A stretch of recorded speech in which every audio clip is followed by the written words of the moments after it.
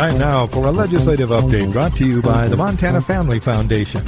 Here's President of the Montana Family Foundation and former Speaker Pro Tem, the Montana House of Representatives, Jeff Laszloffy. And just like that, the Montana Capitol is transformed from the equivalent of a bustling Grand Central Station to something more closely resembling a morgue.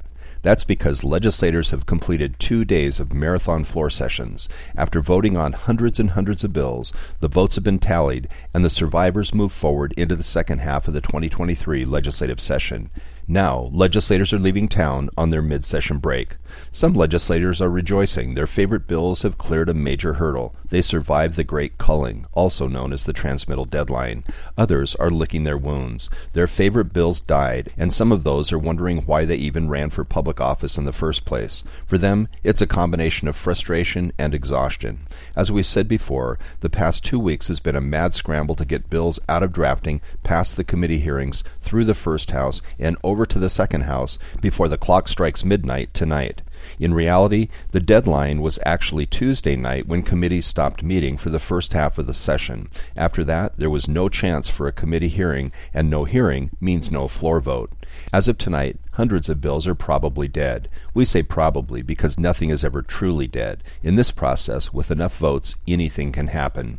In 2009, a teachers' union lobbyist told me that they once named one of our bills Lazarus because it kept coming back after being killed 3 times. Many of those licking their wounds are freshman legislators. They just had their bubble burst. Many of them came into this process starry-eyed and full of irrational exuberance. They love everyone and look forward to working with everyone in a bipartisan manner. They have their bills which they love, and they're sure everyone else will love them too.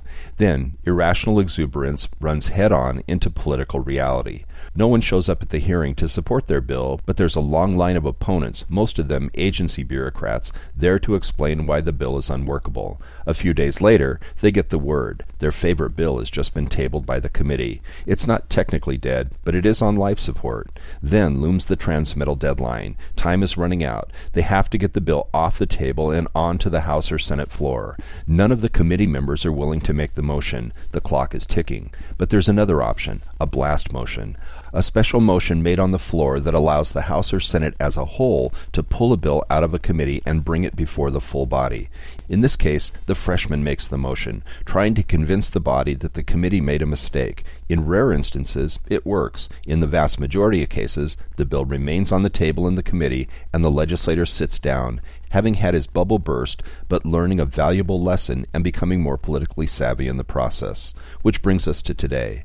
The legislature has adjourned and legislators are rushing home for a much-needed 1-week break. The bills that failed to make transmittal are now probably dead, and all eyes are turning to the second half of the session. In the meantime, we'll take a break as well and begin these broadcasts again on Monday, March 13th. Remember, for a bird's-eye view of the bills that we're watching, you can go to the Legislative Bill Tracker on our website at montanafamily.org.